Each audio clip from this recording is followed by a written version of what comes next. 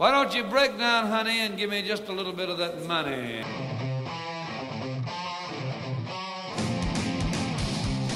Get fired up for another episode of Real Deal No Sex Appeal.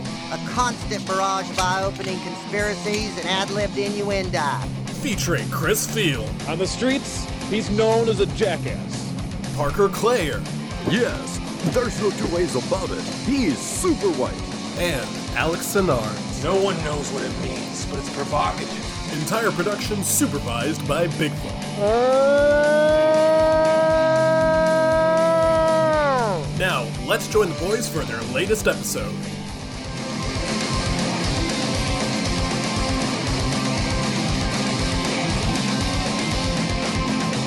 Welcome, ladies and gentlemen, to another episode of Real Deal No Sex Appeal. My name is Christian. With me, as always, is Edge and Triple H, and we watched Money Plane.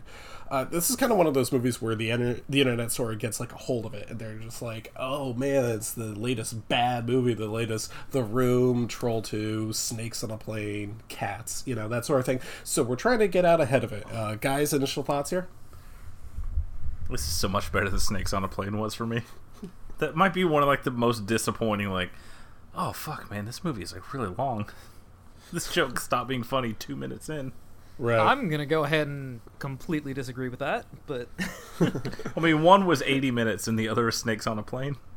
I mean, fair, but also I saw that in the theater, and that was the theater an experience will definitely... I did not have an experience. That was I'm not spending money on that. And I watched it at home and went, oh, that was a mistake, huh? And I learned nothing from that. Well, anyway, we have watched Money Plane, so we will be discussing that in a bit. Parker, first of all, do we have any news? So, Christopher Nolan's new film has been delayed indefinitely, and I've finally come full circle. Like a month ago, I was like scratching at the fucking walls ready to go into a theater. I'm kind of over it now. Let's just drop this shit so I don't have to leave my house anymore. I'm over it. Fuck theaters. I have popcorn here. Let's go. Yeah, I got a really big TV. I don't, you know... Now that enough time has passed, I'm like, there's like 3 or 4 I'd want to see in a theater every year. But other than that, like, I'm good. Fuck it. Yeah, well, you know, a while ago, you were the one who was like, man, I'd even watch Mulan. I pull the tape. I dare you. I don't remember that conversation. I absolutely remember it. That's I not definitely whatever. Oh, anyway, any other news? Please don't mention the Johnny Depp versus Amber Heard thing. I wasn't going to. I feel feel like this episode about Money Plane with a nice light-hearted story. I'll cut all that then. I'm sorry. I think every other podcast about movies would talk about that sort of nonsense. So, like, this is movie news. No. This is a domestic dispute. I don't want to talk about either of them. Period. Yeah. Okay. Yeah, if you want to be on this podcast, make a single interesting movie between the two of you. Fair. That sounds like someone's lining up some assignments. Okay. Haha, yeah, man, your fingers are scissors. That's so funny. Cool. Oh, that was 30 years ago, and you're still okay, sure. Okay. Man, that's not the pull I was expecting. That's kind of a Tim Burton thing, if you want to blame anyone. Wait, I like that movie. Okay, anyway, let's talk about our jerks of the week. But where's the rum gone, Chris? Let's talk about our jerks of the week. Oh, fuck. I can't believe you've done this. I'll go first. I actually have one prepared for this one. So, Castermind back. It was about a week ago-ish. And I log on to Twitter, as I am wont to do. And the celebs are at it again. The celebs are my jerks of the week. So, I'm on there, and I have to admit the podcast isn't bringing in as much money as I would have normally liked. So, I see some of my favorite blue checks are tweeting out links to, like, free Bitcoins. I'm like, oh shit, that sounds like a deal. So I like click on it, and you know, Norton Antivirus pops up. I have to close out of that. I click on another link to the free Bitcoins, and well, you know, there was a virus on my computer now, and I lose all of my Bitcoin money.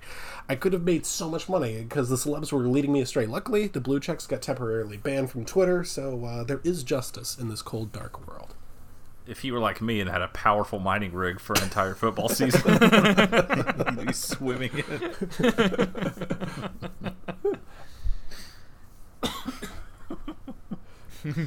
What a powerful afternoon that was. The blue check marks, like, is this what persecution feels like? Having to retweet to get my point across. Someone did the every word thing, you know? They were retweeting those, like, every single word Twitter account or whatever it was to try to get their point across or something, which Just really goes to show you the walk off. mindset of this fucking society that we live in. Read a book, and that's me saying it. Like, just do anything. It's Being that without Kyle all Gass. of them, Sorry, being go without all of them for a minute made me wonder if in the future someday they're gonna find a Rosetta Stone for Cam Newton's font. Alex, you have to go outside. This isn't okay. Yeah? How you think I feel, man? The whole thing just made me feel like Kyle Gass at the end of not Demolition, but Kyle Gass at the end of The Cable Guy. Cable Guy. Thank you. I almost said Repairman, man from the fucking Man. yeah. It's just him slowly looking at the book. Thank you, Parker. It's like, hey, Alex, I heard you were sick. How'd you do? Oh, I took Dan Gilbert's letter to LeBron, and then I put it in the Cam Newton font. I'm doing great. Okay. But actually, though. Who are your jerks of the week? All right, Parker, you want to take this one or should I? I have all another you. one if need be. So. It's all you. I My jerk of the week is our good friend The Sauce, who's watched Hamilton 3 times this week. You won't stop talking about Hamilton. I thought it was a bit, but he keeps fucking going. He's fucking obsessed with it. What? What the Fucking fuck? worst. I can see a little ding in that Discord. I'm like, oh, cool, what are they talking about? And he's just posting pictures from Hamilton. Oh, did you see he changed his name to Slamilton.mp4? Yeah. I did. Fucking. You think you know someone. I never in a million years would have pictured him as the fucking Hamilton guy. The 180 he's had to do to save face after, 2016, a lot of people made a lot of decisions. Yeah. He had to really slam the brake on that one. I hate to see I don't it. know. I don't know about you, but I'm still not gonna believe it until I hear Rachel Maddow say it. I would pay money to hear Rachel Maddow say Slamilton.mp4. Cortana, is Rachel Maddow on Cameo? File that away for later. My jerk of the week is myself for not watching Soul Plane this week. I really let the show down, and I'm sorry. Oh, well. Yeah. Okay, let's get into what we watched recently. I'm going to skip a couple of these because I don't really know how to talk about them. But I'll go with Zodiac. Finally got around to watching it. So good. Back when I first started college, I was a huge Fincher guy. I was a really, really big David Fincher fan. And it wasn't just for, like, Fight Club. It was, like, pretty much all his movies. And I have to admit, I didn't like Gone Girl very much at all. I think it was the ending was, like, the one that actually made me really, really mad about movies that don't have real endings. Did I ever tell you my watching Gone Girl story? No, what was it? I was on a red eye from Houston back to Baltimore. I was watching Gone Girl on my laptop on the plane. The end of that movie happens, and I stood up and said, fuck this movie, and woke up the person next to me. Oh, did I tell you my watching Gone Girl story? So I was at a movie theater in South Korea with my girlfriend at the time, and that ending happens, and I stood up and yelled, fuck this movie. No, I didn't actually yell that. I think I stood up and I yelled, what? What? Like, there were, like, credits going, and she was just like, well, I think it just sort of ended. And I was just like, no, we're staying throughout the credits. There has to be an end credit scene. It's like a new, innovative kind of movie making. But no, it just fucking ends like that. The fucking nerve of that movie to exist. I was really, really, really mad. I think I stomped out of the theater. Folks, we have some strong feelings about Ben Affleck on this show, and this is probably the root of a lot of them. Yeah, that might be it. Like, there are things that I enjoyed about that movie for maybe 5 seconds, and then that fucking ending. I mean, I'm trying to talk about Zodiac. So Zodiac is, Zodiac's really good, it turns out. That movie is like almost 3 hours long, and you don't feel it at all. It's so fucking good. I hate to compare this to, like, a Harry Potter book, but my favorite Harry... No, hold on, I'm going somewhere with this. Okay. My favorite Harry Potter was always, like, the 6th one, because it gives you a whole bunch of information, and it's like you're figuring out a mystery as it goes along.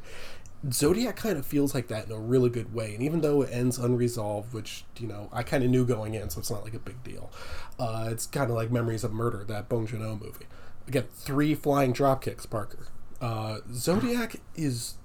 I just like watching things develop. I have to admit, I really like seeing Robert Downey Jr. I think he's really good in this. This is one of my favorite performances from him. He's so cool in this. It's who is it? Is it Jake Gyllenhaal in this one? Yeah. Yeah, I get him confused with some other actor. Yeah, Jake Gyllenhaal is in this. It's not exactly a powerhouse performance or anything, but he's a normal, everyday guy who gets sucked up into this mystery and gets obsessed with it, and it's very relatable. And I it's just like me scrolling through the Dr. Disrespect hashtags. Exactly. Oh, thank you. We can't forget what happened to the doc. We almost forgot our new segment. Yeah. Yeah. But I love the way it's shot. I love the way it's set up. I like the way the music is used. The only thing I don't like, and the thing that holds it back from being a perfect movie, is that Mark Ruffalo's in it, and he can't act. This is such a bad performance. You could put pretty much anyone in here and be a better movie. It's like so I don't even remember embarrassing him every time in he's it on at screen. all. Exactly. He's one of the lead parts. He's one of the cops who's investigating the thing. That's right. That's right. Yeah, exactly. That's how bad his performance is. It drags the entire movie down for me.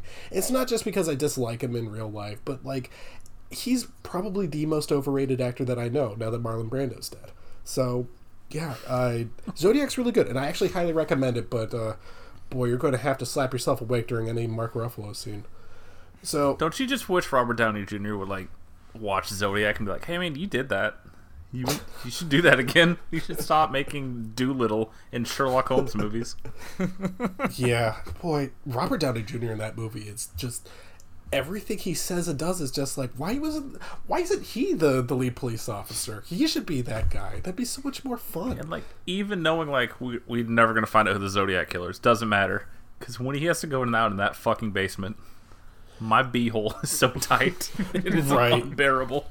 And that's the thing is, like, when I was watching, I was like, I kind of knew it's like, there's no way that's the real killer, but you're still in his mindset, and it not only is a very tense scene, but it's also like, this is showing what the mystery is doing to his psyche, you know? Man, I had a really good time. I've watched it like last year, but I should still watch it again. Yeah, that's the thing is, it's on Netflix still. Yeah. That's the thing is that Fincher really set out here to say, like, I think this guy did it. And I'm convinced. I really am convinced. I think it was that guy who did it. But also the movie's so good, they could have told me anything and be like, fuck yeah, dude, let's lock him up now. Yeah, let's all fucking drag Robert Downey Jr. out of his fucking ivory tower in Hollywood. It was him.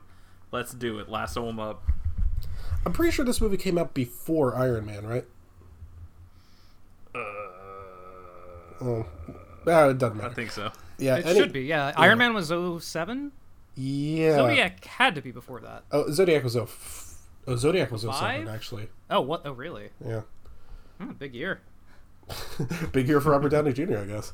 But this shows what happens when you go clean, kids. Speaking of clean, the next movie I watch. Okay, here's a little pop quiz.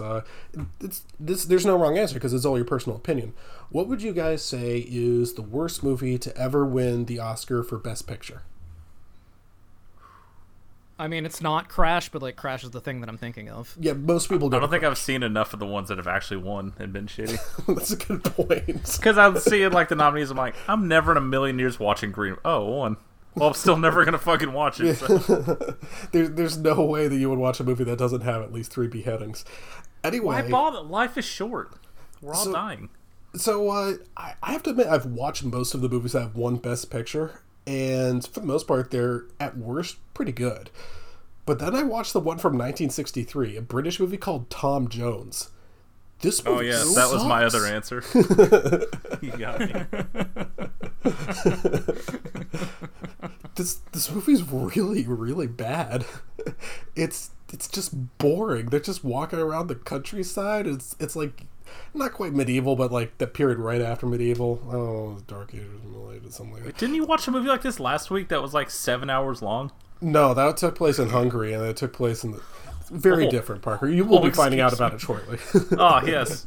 They were walking around the countryside in a different country. My apologies. This one's in Britain. It's apparently supposed to be like really sexy and stuff like that, but you don't even see an inch of cleavage, so British people have a very different idea of what sex is, I think. Oh, we'll get to them. Oh, no. Oh, no. Oh, what? The most ominous thing I've heard this week.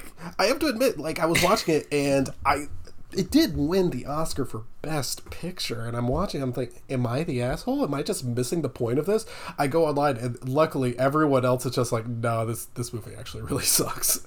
So I'm glad that there was some sort of consensus. So I guess it's this and Crash. Everyone goes to Crash. I don't think I've seen Crash, but football season's probably going to be canceled, so I guess I never will. Anyway, That's a good point. Just for the record, I have seen Crash, so can't get me with that again. Damn.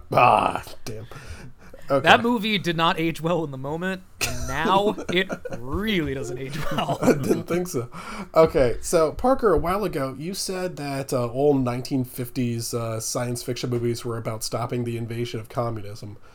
If only. But that's not true. You're missing out on a lot of really good 1950s science fiction movies. And one of the ones is Forbidden Planet. Now, guys, I want you to picture in your head a young, which be right now, Chris Evans. Very handsome. Hand check, don't touch yourselves. Now, I want you to imagine someone who's even better looking. Oh, no, that's impossible. Young Leslie Nielsen.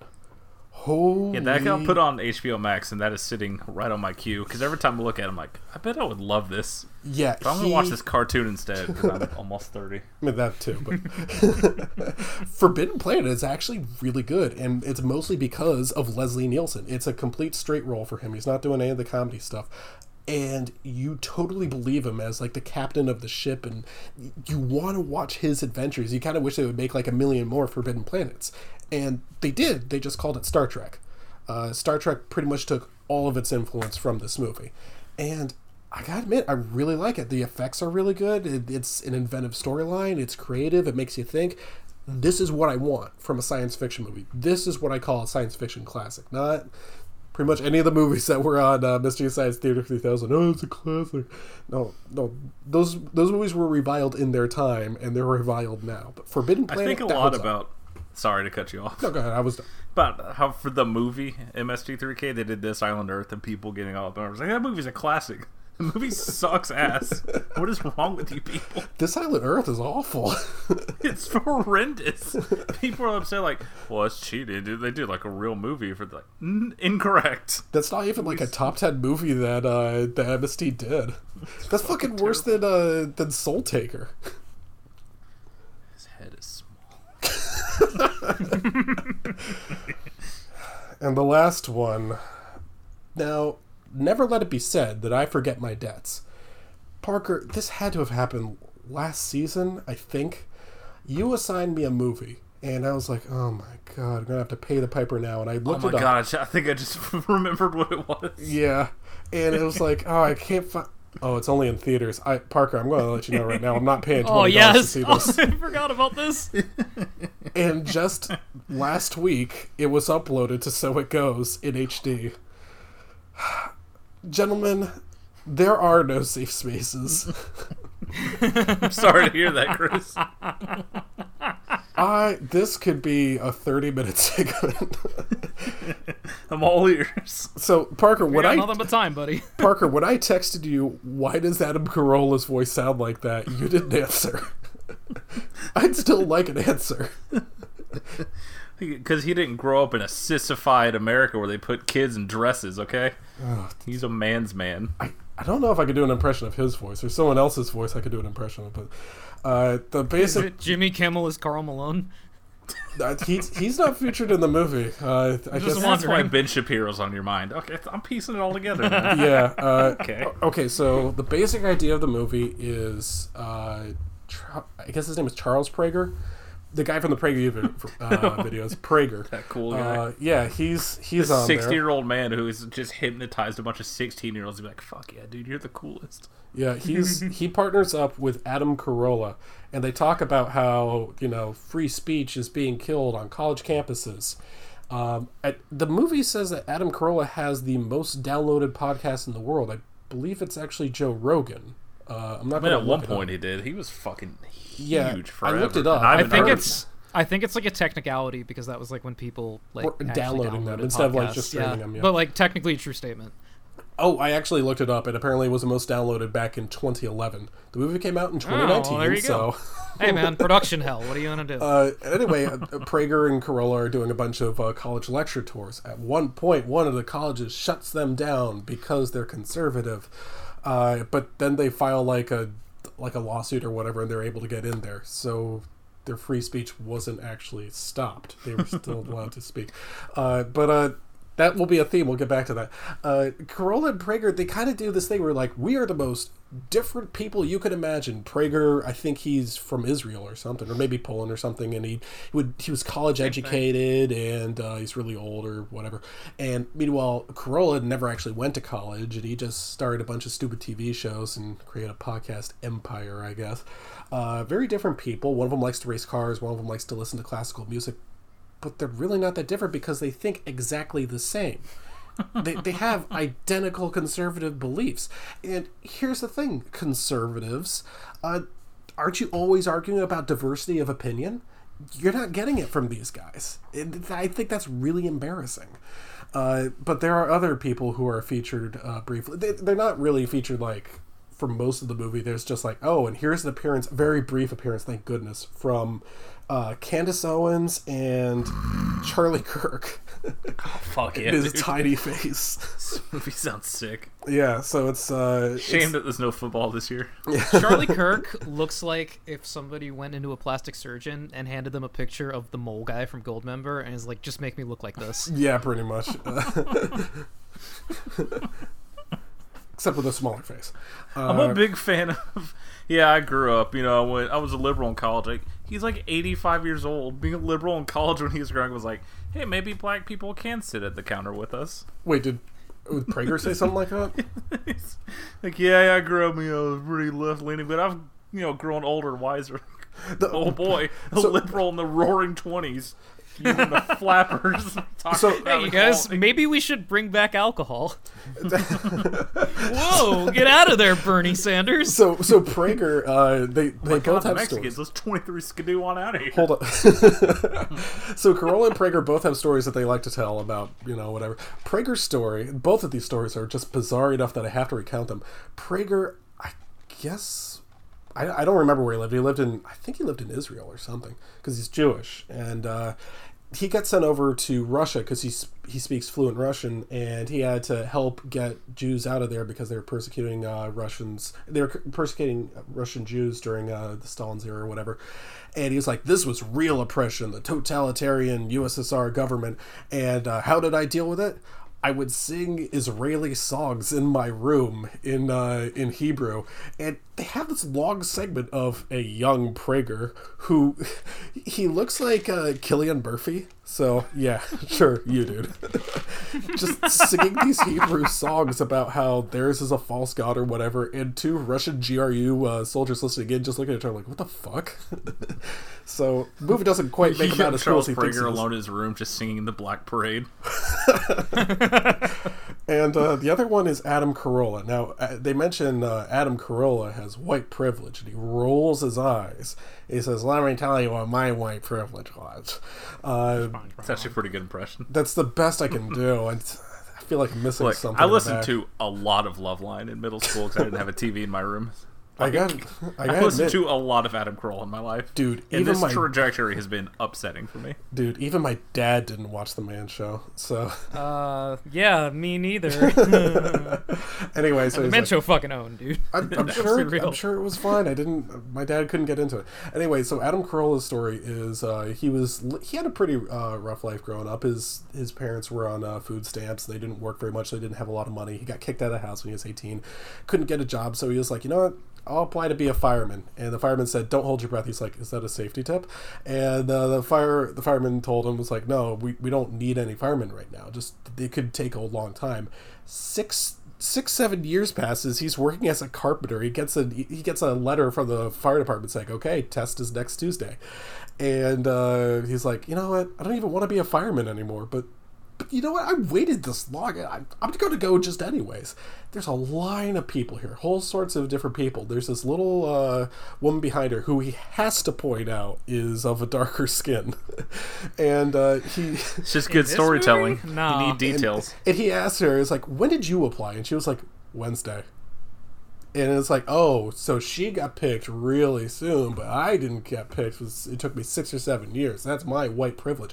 I think the story is so meandering, it doesn't go anywhere. It doesn't even have a resolution. It resolves like Gone Girl. So you're just like, does he have white privilege or not? I don't remember where the story was going. I would be remiss. This son of a bitch. Gamergate opened or closed? She signed up for a job I don't even want anymore. You got me.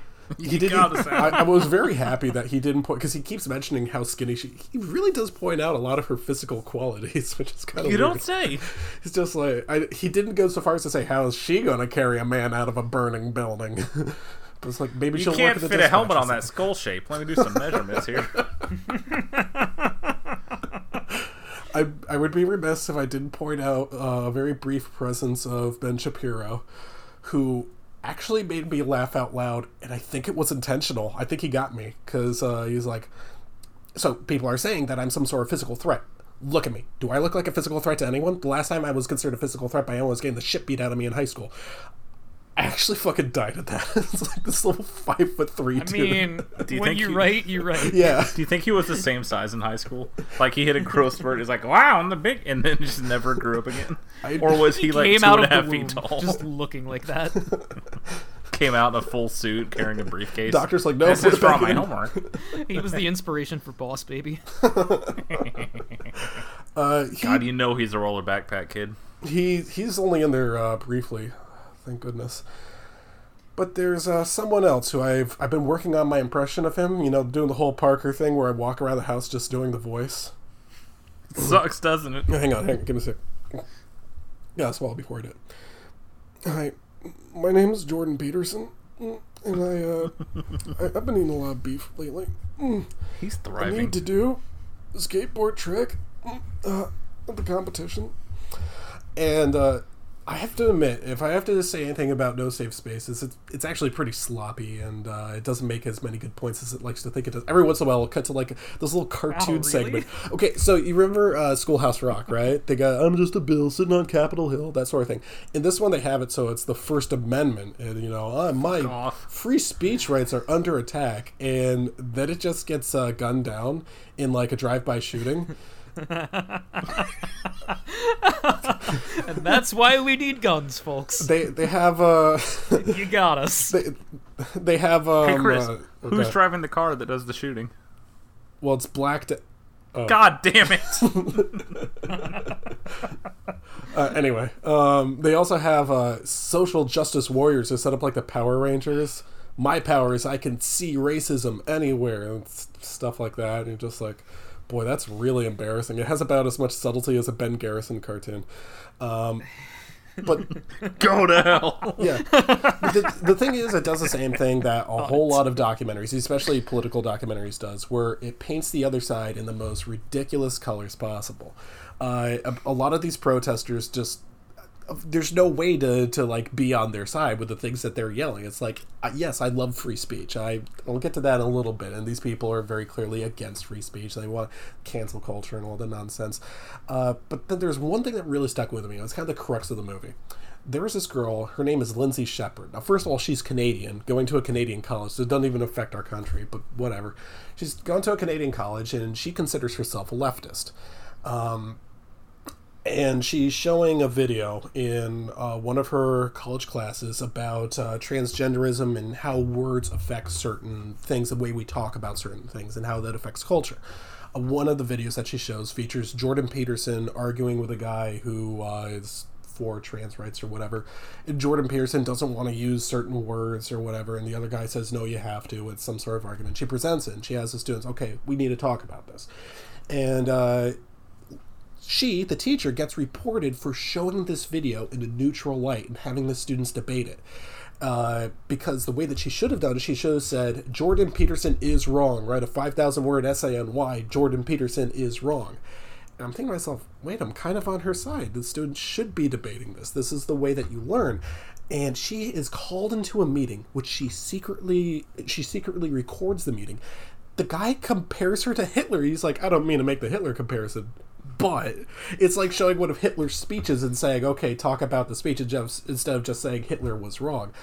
And it's the most absurd thing in the world. It's like, yes, I'm entirely on her side. I'm entirely for more debate. So she releases the audio to the media, and the college has to apologize, and they reinstate her and all this other stuff, and they're humiliated. And then she sues them for $3.6 million. And this is where I'm, like, completely losing her, because this is no longer about free speech. This is like, my feelings were hurt. Now you're the snowflake. And then Jordan Peterson gets in, and I'm going to sue for $1.8 million. And everyone on both sides of the issue is such a fucking baby. And there's no debate around that. And I love free speech, I hate the idea that free speech would be being attacked, but look around you. We live in an age where there is more unfettered free speech than at any other time in history. This isn't anywhere near as much of an issue as people seem to think that it is. You know what's a real issue is what's going on in Portland.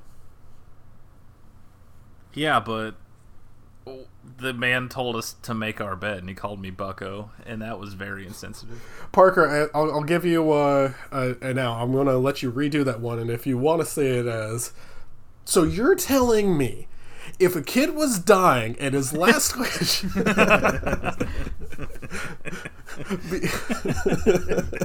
Wait, how'd I fuck this up?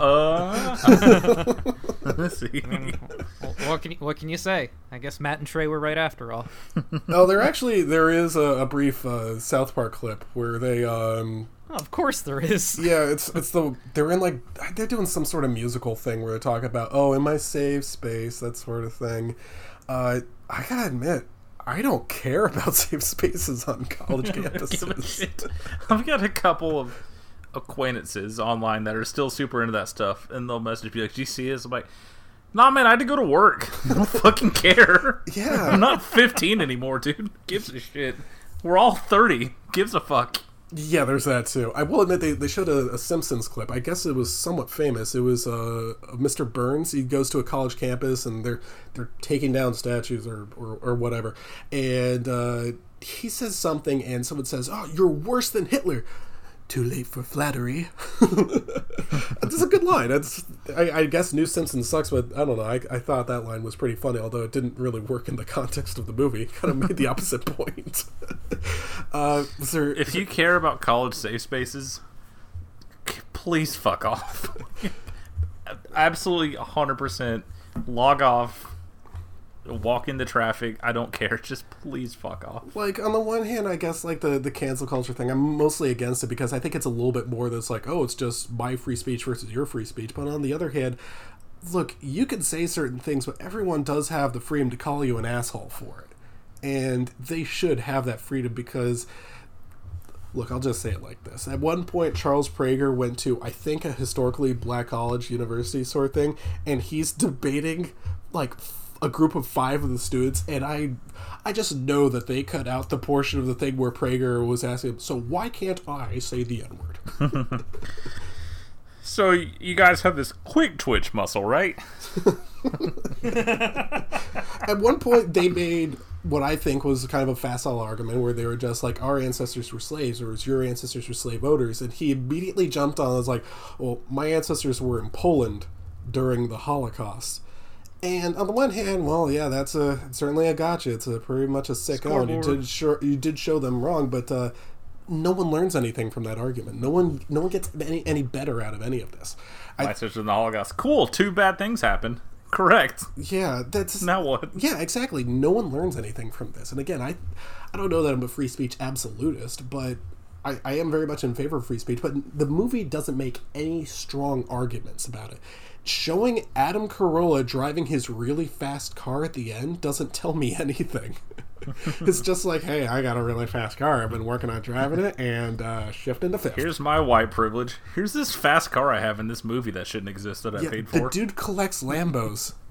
Like, yeah, I grew up poor. Here's my Lamborghini. Yeah, but you understand, one time I thought about getting a job and then changed my mind, but then some Mexican lady got it instead. I think he said she was of indeterminate ethnicity, which is just, dude, you gotta know Hey, where maybe to we close should leave your that mouth. detail out then. Like Ariana Grande after she started doing blackface. On that this note, week's Jerk of the Week Alex, what did you watch this week? Spent way too much time talking about No Safe Spaces. No, it's okay. A lot of people often say that our podcast doesn't have enough politics. So That's a good point, yeah. hold on. Do you guys hear that? Is that Normie Corners music? Oh, Oh my goodness. Speaking of triumphant politics, return. You guys, the pranksters Vinny and Pauly D are back for a second double shot at love. Is this a triple shot at love, or? No. In fact, no one is taking any shot at love on this show. It's basically just the real world, with Vinny and Pauly D hanging out in Vegas. fuck yes. So, here's the setup. Pauly D is doing a DJ residency in Vegas. Vinny is apparently in Chippendales now. I'm sorry, what? I think I heard about that. Apparently this is a thing that I was not familiar How with. did I know about? Oh, I'm a normie. But the boys are in Vegas, and they decide, let's invite some of the girls from the Double Shot at Love House to come hang out with us. And just, see what happens. I don't know. So they call them up, 6 of them come out, and they're like, hey, you know what? You guys should bring some friends. It'd be cool. Let's see what's going on. But guys, the catch is that the friends that they bring are dudes. What? So we've got Brandon, who every character is called a fuckboy at this point. We've got Nikki, who has John Elway teeth and literally talks like the Guido version of a character in The Godfather. Like it's like literally at the point where like there's a scene where like they're getting their hair cut and like fucking Vinny's talking about like his dog or whatever, and this guy's like, oh, I had a French bulldog. She died recently. Like, and Vinny just bursts up laughing. He's like, dude, how is everything you say so fucking funny? Like, he fucking talks like a Godfather character all the time. And then we've got my boy Antonio. Let me just recount word for word his introduction to us on the show. Hi guys, my name's Antonio, aka the Pool Party Poppy. What? Oh my goodness. That's better than the Ichiban Don. The one-man boy band. I like how you got sick and were like, these might be my last hours left in this world. Let me see what the Pool Party Poppy's up to. I want to die as I lived. It is so messy and so good. They go up. The boys are staying in the penthouse at some Vegas hotel. There's a vending machine in the room. It has fake eyelashes and pregnancy tests in it.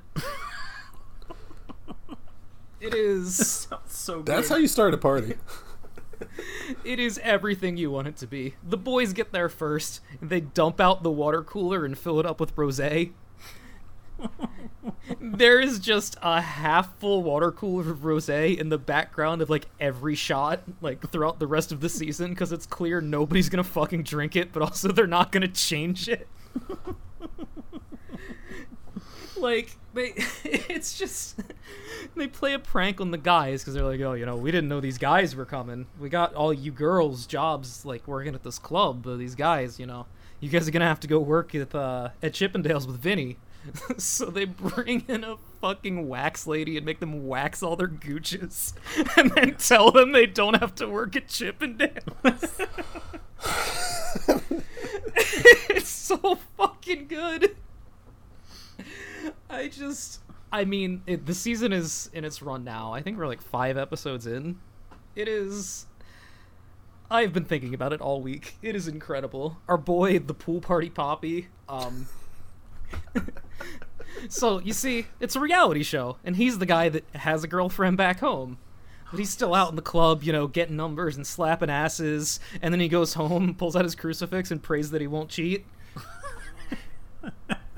It's very cool. The big point of drama in the house is that, like, the girls are like, all right, we've had enough of this. Let's go in his phone book and find his girlfriend's number and call him. So, he finds out, everybody gets mad at each other, blah, blah, blah. Vinny and Polly don't know what's going on.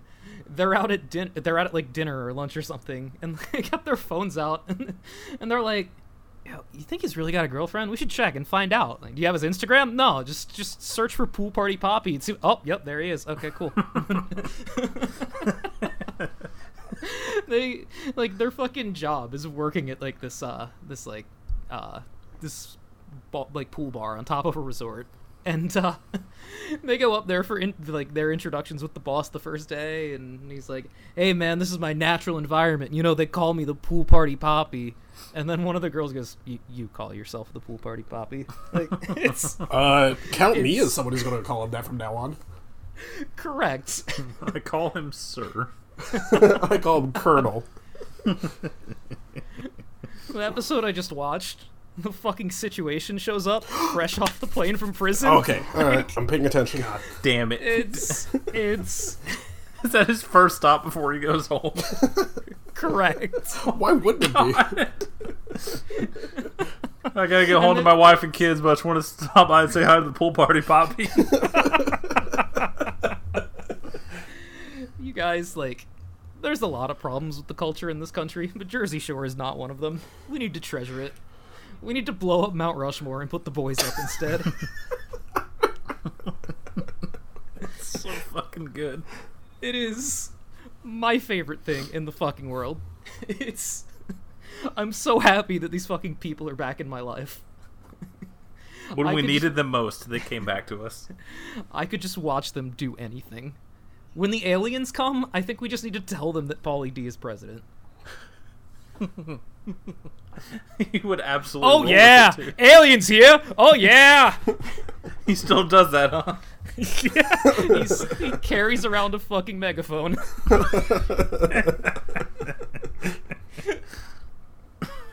It's the fucking I don't know why I best. expected any other answer than that. He's like 40 and just living his best life. And I hope, if I make it that far, that I am doing the same. Alright, moving on. Parker, did you watch Ju-On yet? Not yet. But I did appreciate the heads up. Yeah. We planned on watching more things yesterday and then got distracted. As one does. Happens. It's like, God, to do the I want best to of binge us. 6 hours of something in a foreign language? It's Not 3, really. but... Oh, it's only 3? Oh, pog. Yeah, it's still, 6 30-minute episodes. And yeah. put on some trash. Maybe we'll do it after dinner and then we eat too much and then fall asleep. You know what it is. Oh, I've been there. I figured you hadn't seen it because you didn't mention anything about what happens in the 4th episode to me. So... God damn it. All these teases. Oh, I've had multiple people be like, dude, you should check this shit out. I'm like, I know. I know. It's pretty normal and spooky. It's got its, let's call them Japan problems, and leave it at that. I think everybody knows what we're talking about here through the first couple episodes, but, then the 4th episode happens, and it goes off the fucking rails. And it is... I was excited to binge it soon, because I thought I had tomorrow off, and then I checked my schedule, and oops. Uh-oh. So maybe on Thursday. Alright, well, in that case, I'll hold on to that. Talk about some movies that I watched. The first movie I watched is a movie called The Rift. Now, I don't know about you guys, but I've definitely thought a lot in my life about how few John Carpenter ripoffs there are. Yeah, honestly. And this is one of the better ones that I've seen. I really enjoyed it. We've got our lead doing literally just he's just doing Snake Plissken. There's no other way to explain it. Played by someone that Parker would know as one of the dudes from the original Dallas. Okay, The plot of this movie is that he's an experimental submarine designer, and his first experimental submarine has gone missing, and so they got to get in the second one to go chase it down. The same movie you've seen 30 different times, whether it's a spaceship or a fancy car in the desert or fucking who knows what. They got a UN crew, which of course means they have a bunch of character actors doing accents. We have our divers, who are the Swedish guy and the French guy. We have the German scientists with the extremely bushy eyebrows that take up half his face. We have the Italian guy, who is of course the chef. It's it's such an easy trope to do in movies, but it works on me every time. Sounds Every really time good we so round far. up we round up the international crew, and it's just all a bunch of fucking walking stereotypes that you know are gonna die. It's good. We have our ship's captain, who is of course R. Lee Ermey. Yes. I need to see this movie. We have the extremely obvious turncoat character. Why is he an obvious turncoat, you ask? Well, because he's played by Ray Wise in this movie. Oh, well, yeah, To that's... see this movie. I love every time you mention one of these dipshit movies, I'm like, oh, so it's definitely on Prime. Got it. I can just start this on right now. Yeah, so Makes you me know, so happy. they're going down to the bottom of the sea to see what happens. You know, our main character is very insubordinate, clashes with R. Lee Ermey, as one is apropos to do, because, come on. They find some weird stuff at the bottom of the ocean. They start hearing a distress signal. They go down into these caves. And there's a bunch of puppet monsters. Yes. It's fucking good. Yes. It is real fucking good. If you like that kind of stuff, you will like this movie. It's a lot of fun. I feel like fucking I've never heard anybody talk about this movie or like hear anything about this. I just put it on because there's a submarine and monsters, and that says Captain R. Lee Ermey. Okay, sure, whatever. I had a fucking blast. Like, this movie's pretty good. You both, I think, would appreciate it. I'll keep it in Now, mind. as Parker mentioned, our good friend Amazon Prime, always in store for surprises for us. So this movie ends, and I'm scrolling through the more like this, you know, let's see what else is out there. Let's see what Prime's got for me. I haven't been on in a while. I come across the following description, which I'm going to read out verbatim. Now, be aware, you know, you see the description, and there's like an awkward ellipsis in the middle because it only shows you like 2 lines on the screen. So this is all I can see.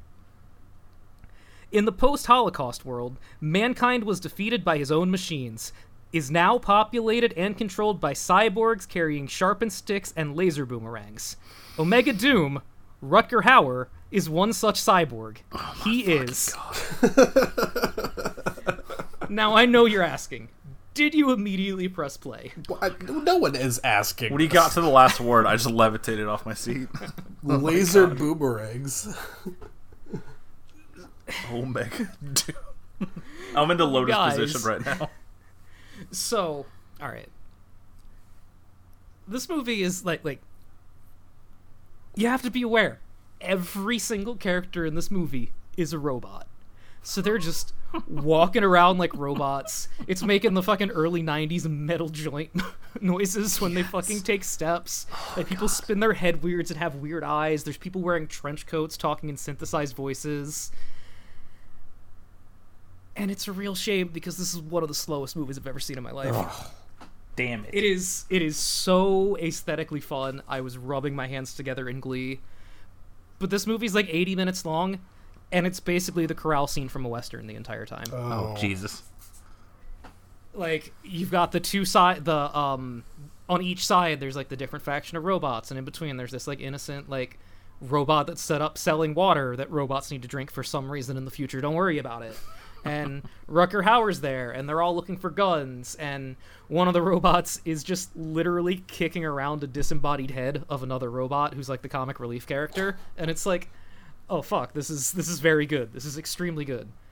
And then the dialogue happens, and everyone's just like trying to be epic, and it's like fucking people staring at each other for 10 minutes, like, you know, oh, it's tense, who's gonna make the first move? And then one of them blows the other one's head off, and we go to the next scene. Like, it all takes place in this fucking courtyard, which is like this super dope, like, bombed out Eastern European looking courtyard. Like, it's sick. It's aesthetically so fucking cool, but like, I wish it was like 25 minutes long, because nothing happens. But man, I tell you what, like, if you're coming down on an edible or something, you want to watch like the first 20 minutes of this movie and go, fuck, man, the 90s were awesome.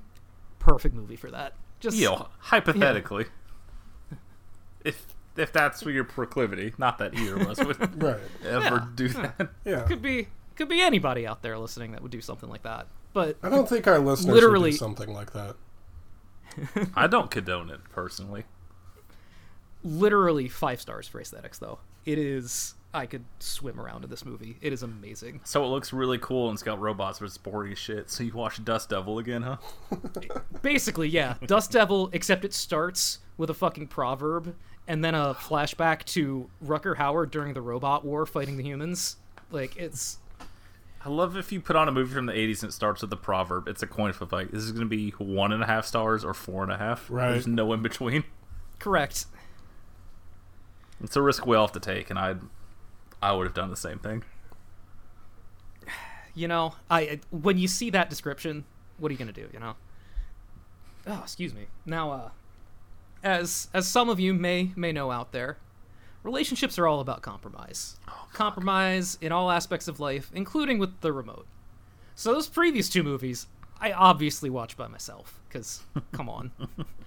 I'll talk about the stuff that we watched together this week. Starting on my end, because, definitely heard the words, I've never seen Cruel Intentions, so... God damn it. Oh, my God. Just fucking, like, getting to experience that with her, and, like, they start fighting next to that road, and she goes, oh, that's not safe. Why does she keep cocaine in there? You don't understand. It's a different time. Like, she's very good with stuff like this. Like, she very much enjoys this kind of movie. So, like, I knew it was not going to be a problem. This actually stemmed from me telling her about Cherry Falls and her going, we should watch this, Yes. but another time. Oh, okay. We'll get to it. What a friend. Gotta start bigger, you know? Can't be like, yeah, and there's this, you know who Jay Moore is, babe? Like, it's... You're right, babe. We should watch Go. No, sit down. Cruel Intentions gets better every time I fucking see it. It's so fucking good. And then that ended, and we immediately watched Big Trouble in Little China, which she also hadn't seen. What a day. What a day. Joe. It was lovely. I'm so happy. Absolutely wonderful.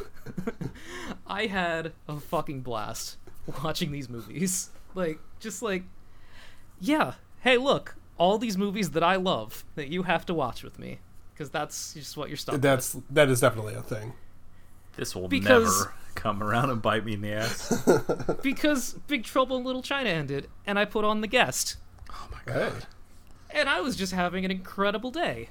And I'm just like, you know what? I'm just watching nothing but good movies. I don't care that I have fucking COVID. This is fine. Like, everything is good. Everything is fine. And it started to shift her way a little bit. Because, you know, these things do. It's give and take. It's give and take. Now, Parker, a while ago, I told you that I had watched the sequel to Grave Encounters without ever seeing the original. Oh, buddy. Yeah, it makes a lot more sense now, doesn't it? Oh, yeah! Because I did the exact same thing. I was like, why am I getting flashbacks to a movie I've never seen? We confirm Perhaps. that the best scene in the movie is just the random guy doing the landscape. They're like, hey, say you saw a ghost in there. Oh, it's terrifying. That guy rules. I mean, the only reason that's not my favorite scene in the movie is because we have the scene where the fucking specialist psychic medium drives up and they film it from the fucking ground, and it's just this Gary Busey looking motherfucker in sunglasses just walking around talking about feeling the ghost's energy.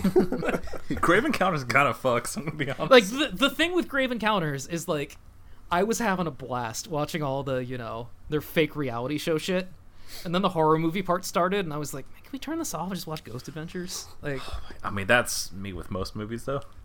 I had so much fun with the fake reality ghost show that, like, I didn't actually want to see the ghosts.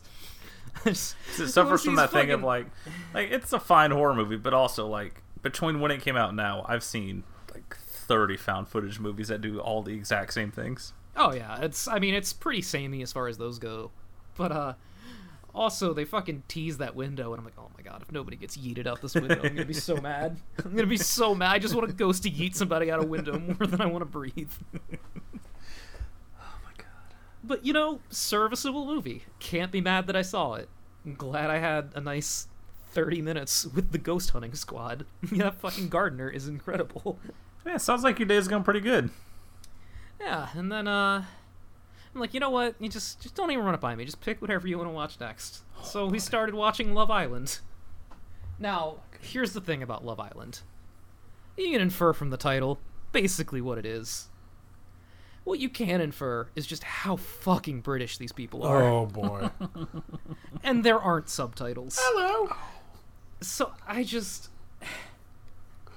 I can't understand half of what they're saying, and they're yelling at each other, and then one of them's crying, and the love. Like, I don't fucking know, man.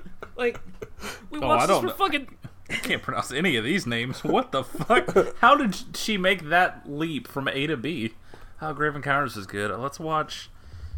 I feel like it was, I mean, we watched Double Shot at Love together. It's kind of close to the same vein. Yeah, Obviously yeah, my it's the same suggestion. thing. But, yeah, I mean, she's learning about the boys from the shore. I made her watch the first season with me a while back, so she gets it. She hasn't seen any of the other things that they've done, but, like, who needs to? Yeah. Yeah. So we're just watching this. It's just these British people fucking babbling at each other I mean, what else am I going to do? So I just judge them based on their appearance, of course, as one is apropos to do when they watch reality TV. And then we see start episode 4 of 58. No. If I go this week, I go this week. Sorry, guys. What was the name of the show? Love Island? Oh yeah. I try to imagine, like, you just come in the house one day, like, November. She's like, hey, what shall we watch? Like, oh, man, unfortunately, your Steelers didn't cover the spread. Like, what the fuck? So, Snooki and JWoww. Oh, Jesus. Also, like, the announcer is this annoyingly Scottish guy who tells jokes the whole time. Like, voiceover jokes. Jokes. That is one thing I never, ever need in a reality show. Yeah. Hey, if your footage is so boring that you need someone to spice it up, maybe just cancel the show. They do that in a lot of Korean shows, too. I don't know why. I think it's like a celebrity I really don't culture get thing. it. Let your like content speak for itself. The actual content of the show is like whatever. It's just fucking Bachelor in Paradise with British people. It's fine. Like I have no problem watching that.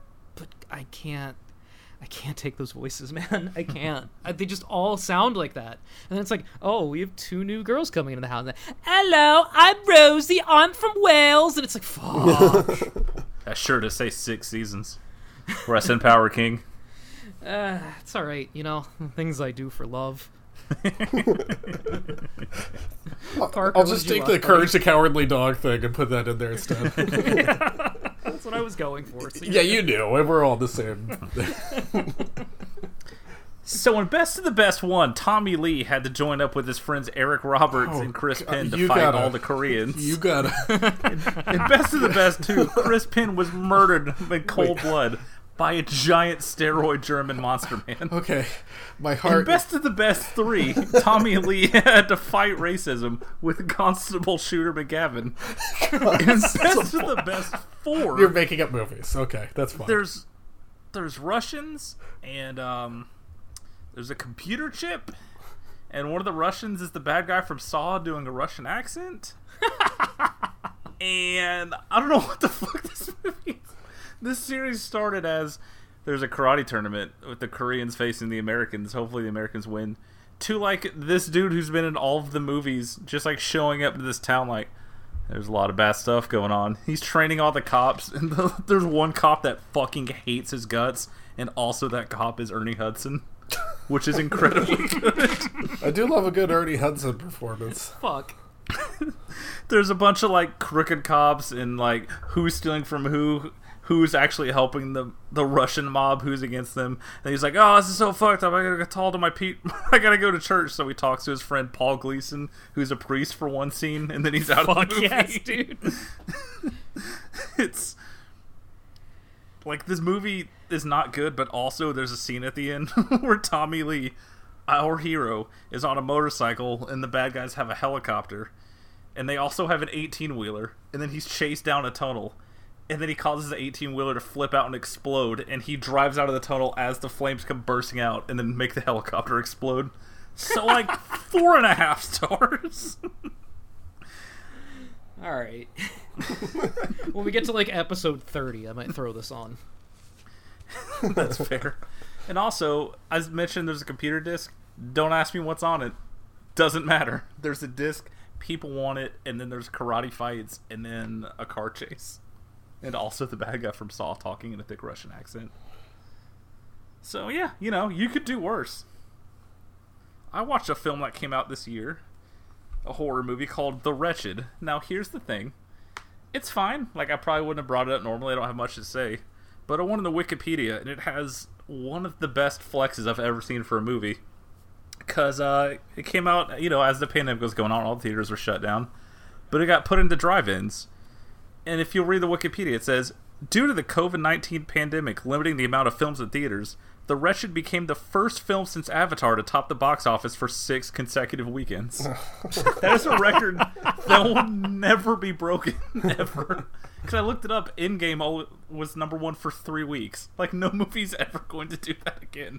So for the rest of history, this fucking horror movie that might have been PG-13 that made like $2 million is now the longest consecutive #1 movie in America. God bless everyone. The movie itself, it's fine. I dug it. There's some pretty cool effects going on. But I don't think either of y'all would give a shit about it. So I will breeze on past it. Alex, this is an experience I know you have a lot when you find something on streaming.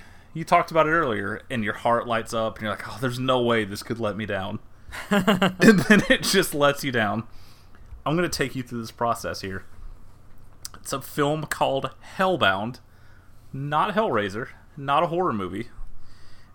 This film opens with a text scroll. It's in the exact Star Wars colors and everything, not even trying to hide it, because it's canon films and we don't give a shit. Oh. Satan's emissary is coming to Earth, and a shining knight needs to vanquish him. So we got that going on. We get to see this dude in present day, which is like 1994, who's just a dude with a skullet, and that's how you know he's the bad guy. And he just starts talking in a demon voice and rips a guy's heart out, and you're like, oh, fuck yeah. And this happens in Chicago, so they find these 2 Chicago cops like, hey, you need to go to Israel for questioning, because this guy might be a demon. And also, one of those cops is Chuck Norris. Oh, fuck. All right, here we go. The fact that this movie sucks ass hurt me so deeply. Because nothing happens until, like, the 70-minute mark. A lot of it's just walking around and asking questions. Well, let's go to this location. What did you see? Okay, let's go talk to this person. And then there's like 1 or 2 like shitty little fight scenes, but it's...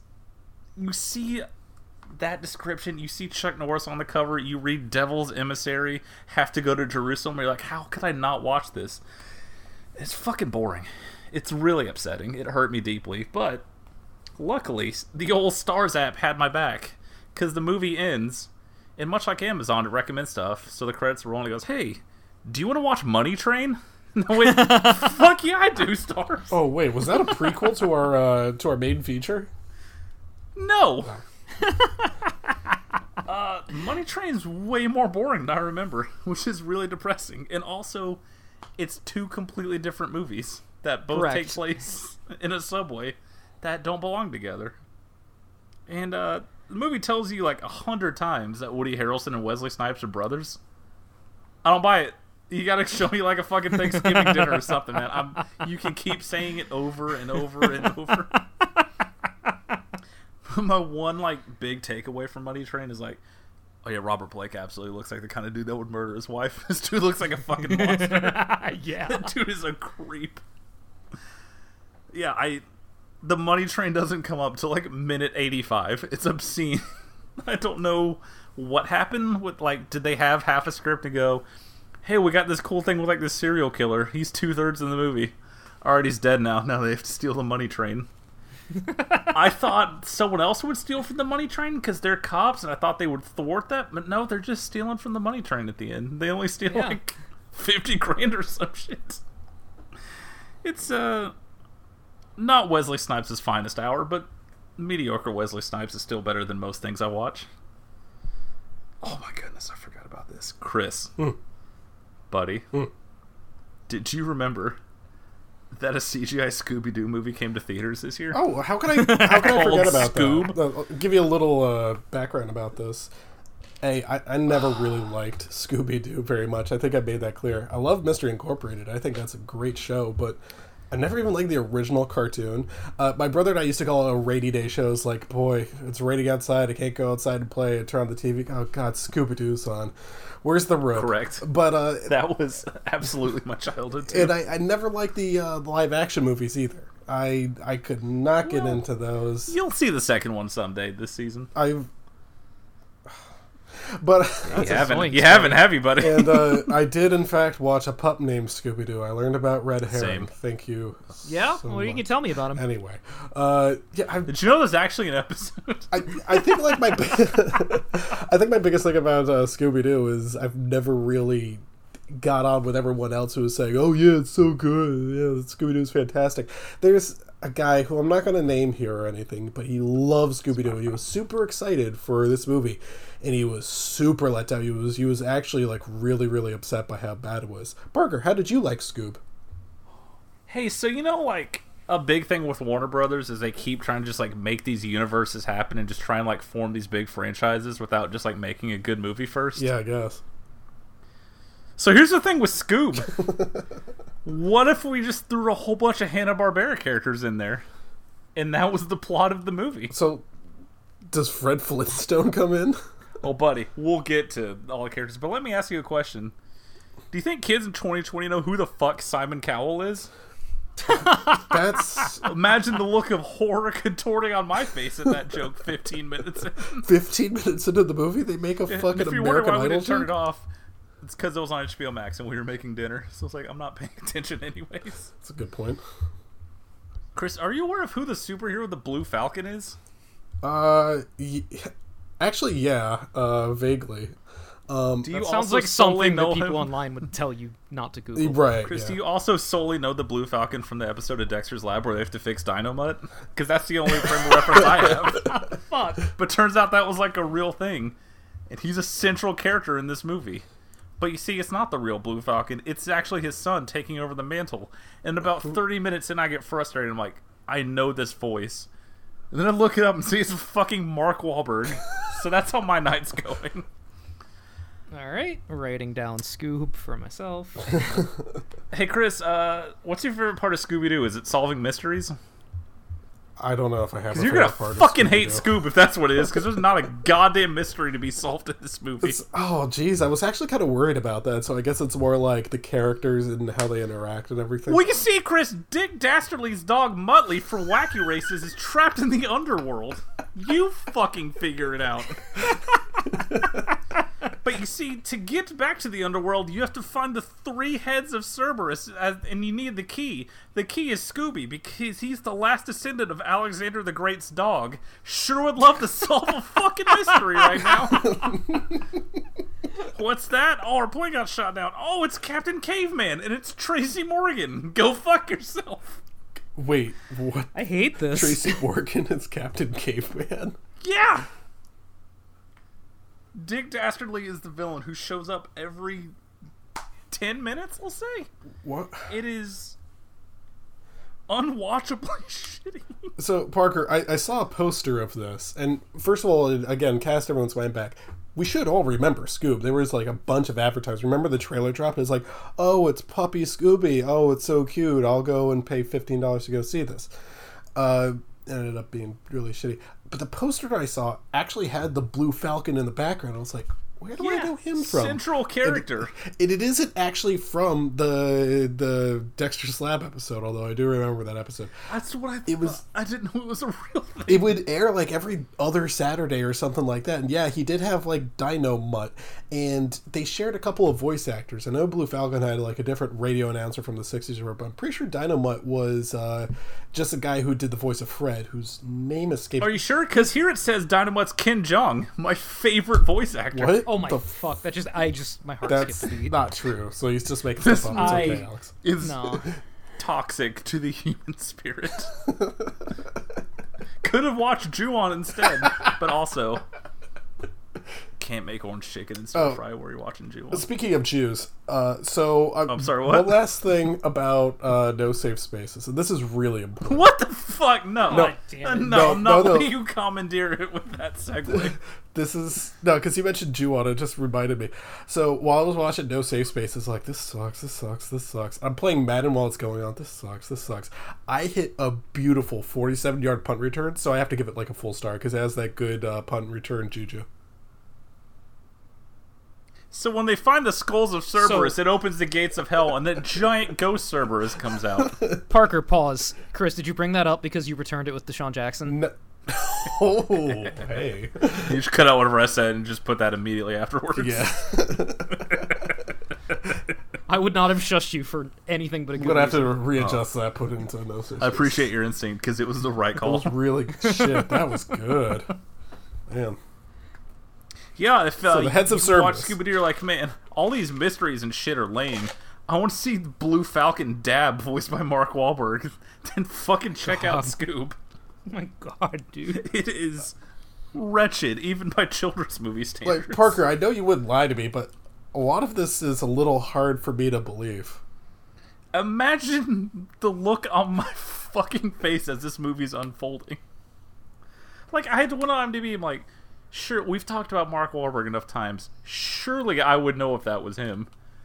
But this came out after the fucking Spencer Confidential, so it wasn't on his main page. It was hidden under upcoming. So I was blindsided by this. Also, Simon Cowell shows up a second time. What? No, okay. 2020, baby. It's... This is Really is. It's truly just hate. everyone from that country is cursed. This is worse than Rowan Atkinson showing up in the first live-action Scooby-Doo. I slurred that. I'll cut that. Even my girlfriend, like, she has tolerance, like, for kids' movies, like, well, as long as it's cute, like, you know, it's whatever. I kind of assumed that She's she was like, into that sort of thing. She's like, what the fuck is this? She also shares my autism, like, I mean, we're an hour in. What, are we going to fucking turn it off? Like, we're eating. Right, exactly. I would go insane if I turned it off. Then it's like, hit log it. Because it's getting near the end, I'm like, I feel like every week I say, who is this movie for? But, like, what children's like, oh, sick! Captain Caveman. No child knows what the fuck Wacky Race is. I think it's literally for grandmas. You know what grandmas love? American Idol. I And remember dabbing. Blue Falcon.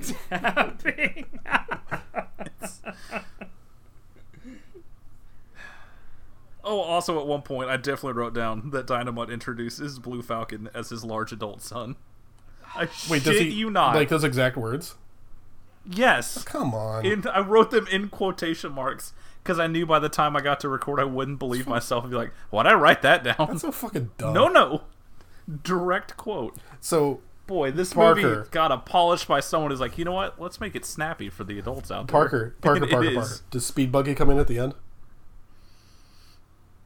There might be a Jabberjaw cameo at the end. Oh, well, it's same Of thing. course there is. They don't even play Happy Haunted Sunshine House. It's like the end of Endgame, but instead for my time. instead of seeing Doctor Strange come back, it's, oh, sweet, Magilla Gorilla, thanks. I'm 117 years old. No, Doctor Disrespect. No. But seriously, what happened to him? When are we getting the Dr. Disrespect biopic? Oh my god. We deserve one. There's got to be one, right? Like somebody's gonna fucking Netflix is absolutely gonna make a Dr. Disrespect movie. What else are they gonna do with all that money? Right. They're running out of serial killers.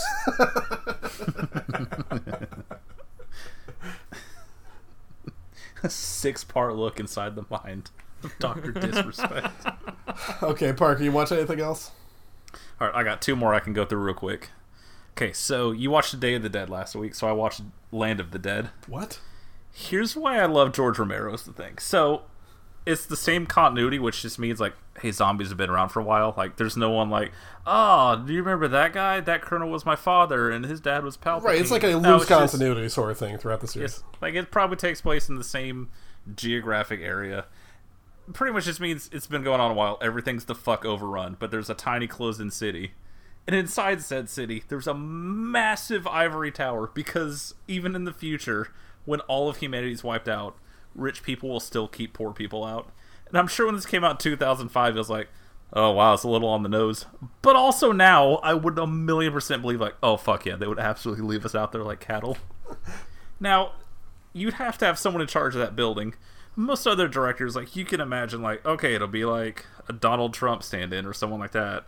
Or like, you know, just a standard old white dude or like some stuffy British guy. George Romero looks at the situation as like, you know who would be in charge? Dennis Hopper. And he's correct. Yeah. 1,000% believe that just Dennis Hopper as himself and be like, so I'm up here, and all y'all can just figure it the fuck out. Also, one of the main characters is John Leguizamo, so Chris, enjoy watching it next week. Fantastic. I like it better than Dawn of the Dead. Which grew on me last time I watched it, but I still enjoyed this one more. You say Dawn of the Dead, you mean the 78 version? Yeah.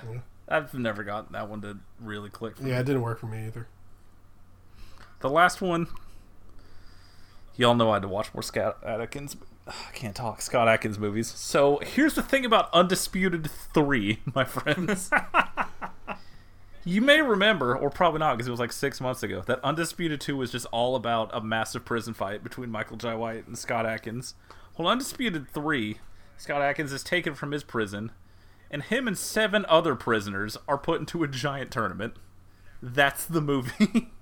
It's just a no-holds-barred prison tournament, and also one of the fighters does Eddie Gordo moves. 5 stars. Everyone should watch Undisputed 3. Let's talk about Money Plane now. Fuck. Yeah, it's real good. Yeah. It's real fucking good. You said Scott Adkins, and all I could think about is that he must be a huge Eagles fan.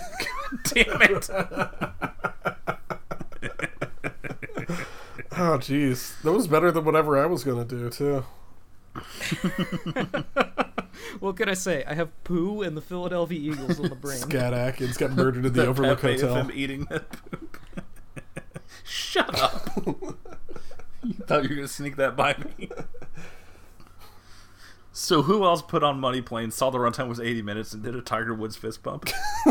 Oh, yeah. Well, I mean, Alex mentioned that on the previous episode, so we know. It's nice to win one. I mean, like, I knew it was coming, but, like, also, like, it was, like, the one day my girlfriend had to go in the office, and, like, it was lunchtime, and I was putting this on, and she's like, hey, I'll watch it with you, just, like, stream it over lunch. I'm like, yeah, cool. And she's like, yeah, you know, you just stop whenever, I don't need to see the end of it. I'm like, it's only 80 minutes. And she goes, all right, I guess I'll take a long lunch today. Oh, Correct. what a great way to spend your lunch. So, I didn't tell her to. I just said, I'm going to watch this movie. And she asked to come along. Don't put this on my fucking Love Island. okay, bill, so... okay? Okay. You know, a lot of shitty direct-to-DVD action movies have wrestlers in them, because, like, why not? They know how to do stunt work, and they'll do their own stunts. Imagine my surprise when I realized, like, oh, fuck, he's the star of this, huh? Right. He is the movie. Right. Okay, so the movie begins with our main character, who we're just going to call Edge. The rated R superstar, correct? Yes. Mr. Money in the Bank. Can't Just do go this. ahead and pepper in as many more of those as you want. So, I'm going to go watch Love Island, guys. Hell yeah, too. so those are 2 good ones. So Edge is he is engaging in a heist of the world's smallest art museum, and he wants just one single painting from there, the world's smallest art exhibition room I've ever seen. Now he's doing like one of his little burn notice voiceovers. When the first rule, it takes more than one flint to make a fire. Speaking as a former Boy Scout, not really. This fucking painting really needs to be said. This is like a multi-million-dollar piece of art that looks like it's in like a fucking dentist's room. It's smaller than a dentist's office. It's like super, super small. But we'll get to the painting a little bit. His second rule is always have a diversion, which okay. And the third one, You just make it sound like a dying giraffe. and his It's easy. It's built in. and his third rule is Plan A is only as good as Plan B. Again, not really. So he's trying to get this painting, and oh no, the painting is just gone. It's not there anymore. So no painting for him, and he has to escape with the help of his lovely female assistant and 2 guys driving the car. So he doesn't get that $40 million painting. This is the whole exciting opening scene, is Edge from the WWF not stealing priceless artwork. Boy, you'll pay for the whole seat, but you only need the edge, folks. Oh my god, I didn't mean for that to be a pun. This is such a powerful night. Just make that the cold open. Okay, so Kelsey Grammer is in this movie as well. His first lines... Boy, is he. And the first thing you see is him smoking a cigar, which I don't know if he knew the cameras were on. And his first lines are Darius Emmanuel Grouch, also known as The Rumble. Darius Grouch the Third, a.k.a. the Pool Party Poppy. I'm just getting Like, the nerve to name him that. For some reason, he's photographed here talking on his laptop in his villa, and it kind of reminds me of Johnny Knoxville at the beginning of Polar. Just waiting for him to God get damn it, dumb-shotted. I'm trying to have a good time. I didn't want to think about Polar ever again. Thanks, man. Oh well. So anyway, Next week's episode. no. So Edge is in this movie, and he's talking to him. And was like, "Hey, Sarah, I couldn't get your painting. It literally was not there." He's like, "Oh, well, I'm mad. Damn it! I want my $40 million painting. I bought your debts." And he do a whole bunch of backstory and a whole bunch of exposition here. I don't know if you guys have ever thought whether there was an American version of David Attenborough, but it's Kelsey Grammer in this movie. Yeah, He sounds like he has two voices. It's like announcing the fucking penguins as they're walking down the glacier, and then announcing the penguins as the polar bear is chasing them. That's it. That's the fucking character. And listen to him trying to be badass. Did he try to do this in one of the Expendables movies? Oh my god, I hope you don't make me find out. No. Pretty sure he did. He had like a kukri or something. Anyway, can we talk about Edge's eyes? Why do they look like that? Pro wrestling is hard on a man's body, okay? Do they make your eyes look like that? Well, you take concertos for 10 years, you tell me, buddy. Have you seen the TLC match? No. Chris, I thought you were a real wrestler. Shouldn't you know this? Well, let the record show that I asked him that question and he said no. Could have marked that one down in the old notebook. so I have to admit, so he's like, now you have to get me even more money on the money plane. And the money plane is a casino in the air, the world's dirtiest criminals. I really respect that we're maybe 5 minutes into the movie, and he's already saying money plane. Yeah, the money plane. Yeah. What's on the money plane? That's how I got a lot of money. And hearing Kelsey Grammer say Bitcoin really did something for me. Real good ASMR. I have to admit, I just Go ahead. Go ahead. No, okay. I have to admit, so he's talking about the painting is $40 million, right? So it's not really priceless. And so he's like, no, you're going to get me money for the money plane. And he's talking about how much money is on there. He's like, I think he said something like $100 billion, most of which is tied up in crypto. Hearing Kelsey Grammer say crypto and dudes fucking alligators. Every single line he says in this movie is solid gold. I don't care what you guys say. Look, I have so many questions about this movie, and first and foremost is why is there a safe full of petty cash and also cocaine on the money plane? Well, they have the dirtiest criminals in town. There's just 4 bricks of cocaine in this safe that we see both in the preview. It's just here's how the job's gonna go down, and then also during the actual job, because it's the same fucking safe. Well, for some people, cocaine is more valuable than gold. Well, what they don't tell you is that the money plane's going to Fantasy Island. All right, now you have my attention. So the money plane has way more money than just $40 million. Honestly, I think if I was Kelsey Grammer, I would want all the Bitcoin and Dogecoin, which I think at one point they actually show on the stock thing. I was looking. Dogecoin is not on never there. mind. You would know better than I would. Ethereum, I don't have a mining right. Ethereum, Litecoin. It's got 7 deep. No Dogecoin, no Kanye West. Darius Emmanuel Grouch the Third, Bitcoin enthusiast. So it's such a I have to admit, for much thing. of this, I was kind of wondering, why are his friends helping him? They've got no incentive. And then he says oh, your friends can keep all the leftovers. Yeah, here's your cool 40 mil. We're just going to scoop all the rest of the $100 billion into these money sacks. You think Darius Emmanuel Grouch III got taken by Elon Musk getting hacked on Twitter, and that's why he needs all these butt coins? I would know. Darius Emmanuel Grouch III, also known as Tattoo. Shut up. Makes him the most relatable character in the movie, getting hacked by Elon Musk's Twitter. Anyway. So, I want to talk about the first sign of trouble in this movie, and it's mostly the dialogue. It's really generic, and as such, the movie, if I can make any comparison, this is kind of a weird comparison. I think I told you guys a while back, I watched, of my own volition, Ballistic X vs. Sever, which for the longest time was, it's the worst movie ever made, it's the worst action movie. It's not, it's just generic, it's just boring, it's just, like, every single cliche you could think of, it's in there, except it's really dull, and no one's trying. This is kind of like that, except Edge is trying. He doesn't have to try very hard. He's actually a pretty decent actor, but it's just really, really generic. So they're like setting up the crew. Here's how the mission is going to go. You'll create a diversion, and we will get the money. And they have the dirtiest criminals in town. It's all the most generic story I've ever heard. The only thing that they have going for is it's a money plane. Which is, Also I mean, casting. when you have the title of Money Plane, you're like, what's it about? Oh, you have to steal from the money plane. It's like, I mean, I was going to watch it before the internet found out about it. Right. I saw the title and I saw that poster. I was like, well, clearly I'm going to watch this and talk about it on the show. Yeah. So, here's the thing about Edge, who, again, I think he's actually a pretty decent actor. And that's the thing is, like, Parker, you talk about pro wrestling. Pro wrestling doesn't just teach you, like, how to take a fall and do stunt work and stuff like that. Some of those people are really good at acting. Edge is not going to win an Oscar or anything, but he's a believable character, and it's part of the stuff that he does with his family. And here's the thing, it was like the movie kind of misses out on certain stuff.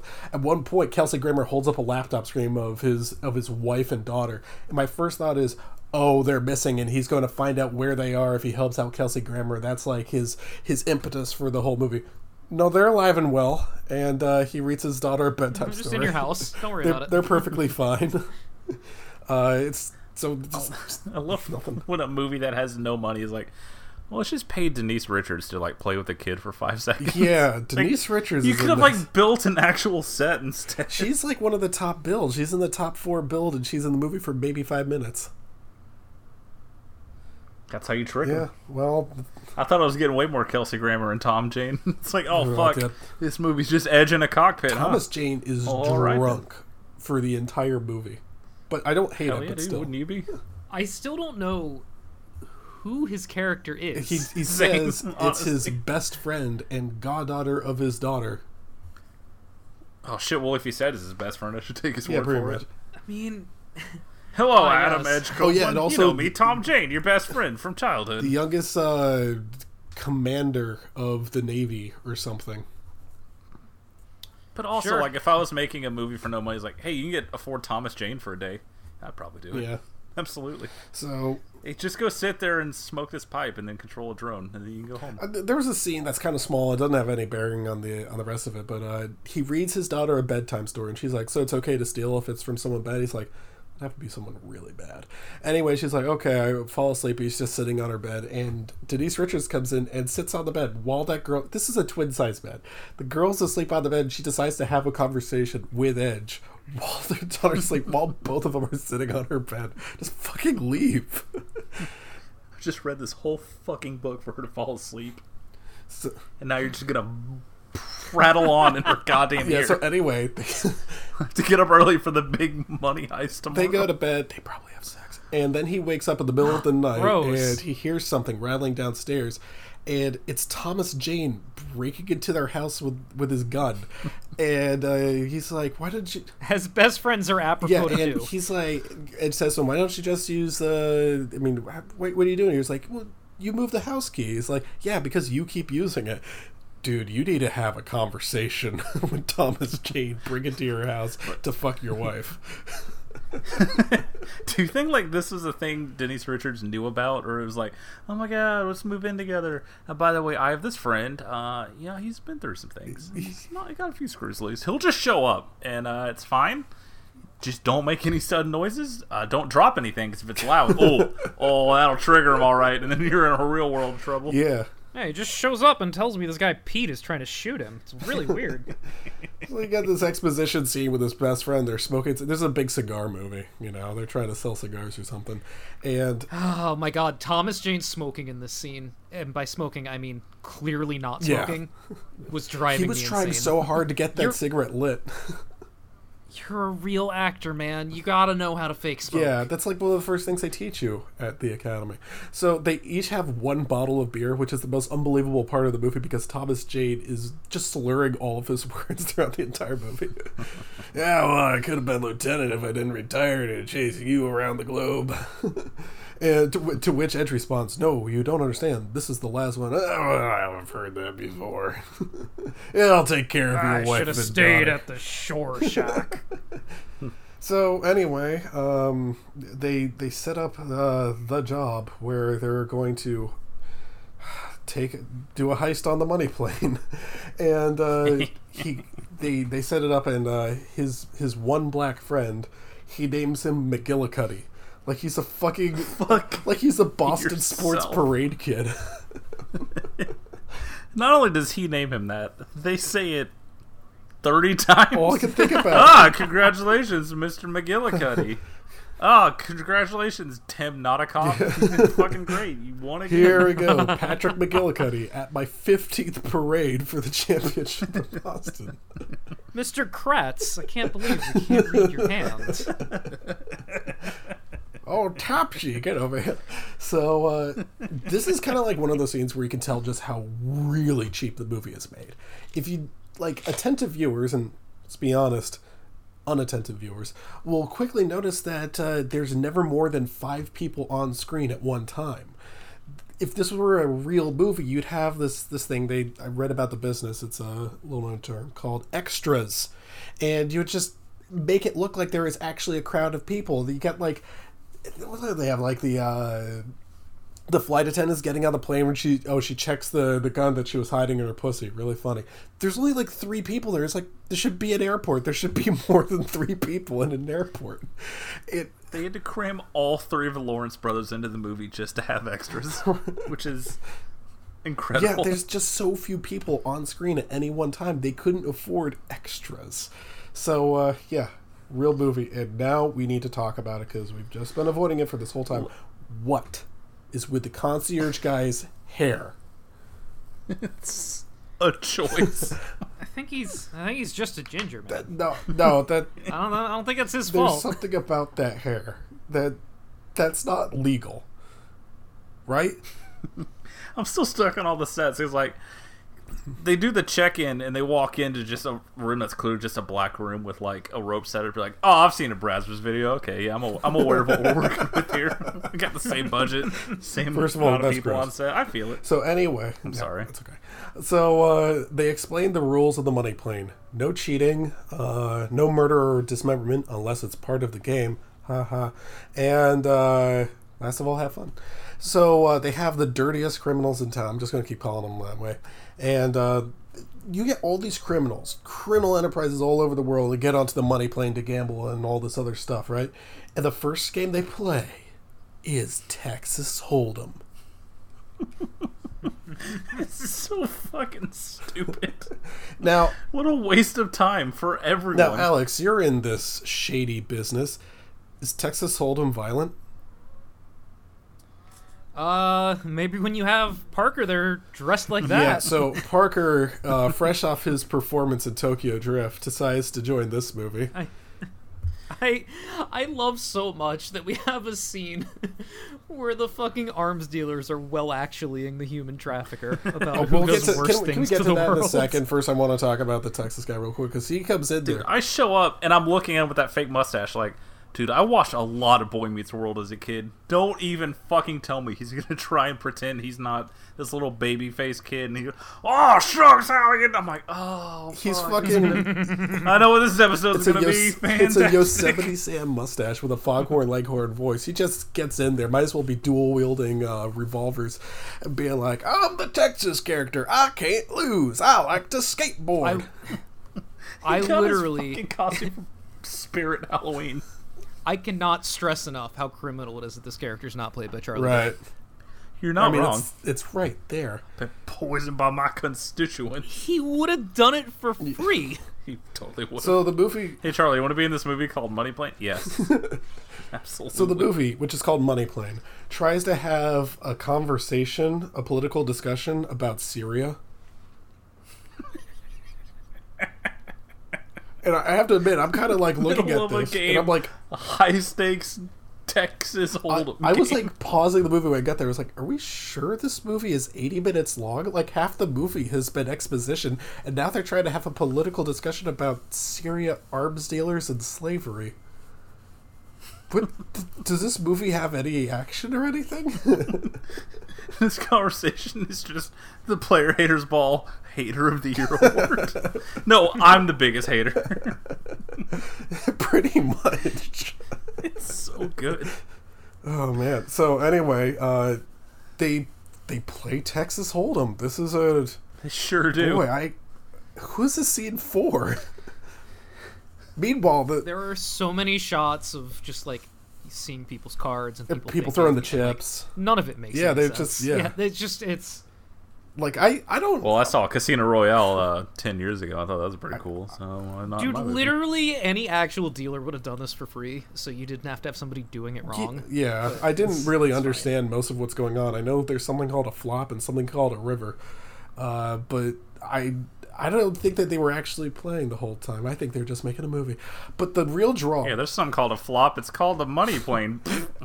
Oh.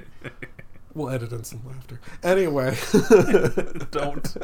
So anyway, I love when Parker accidentally does a really good Adam Carolla.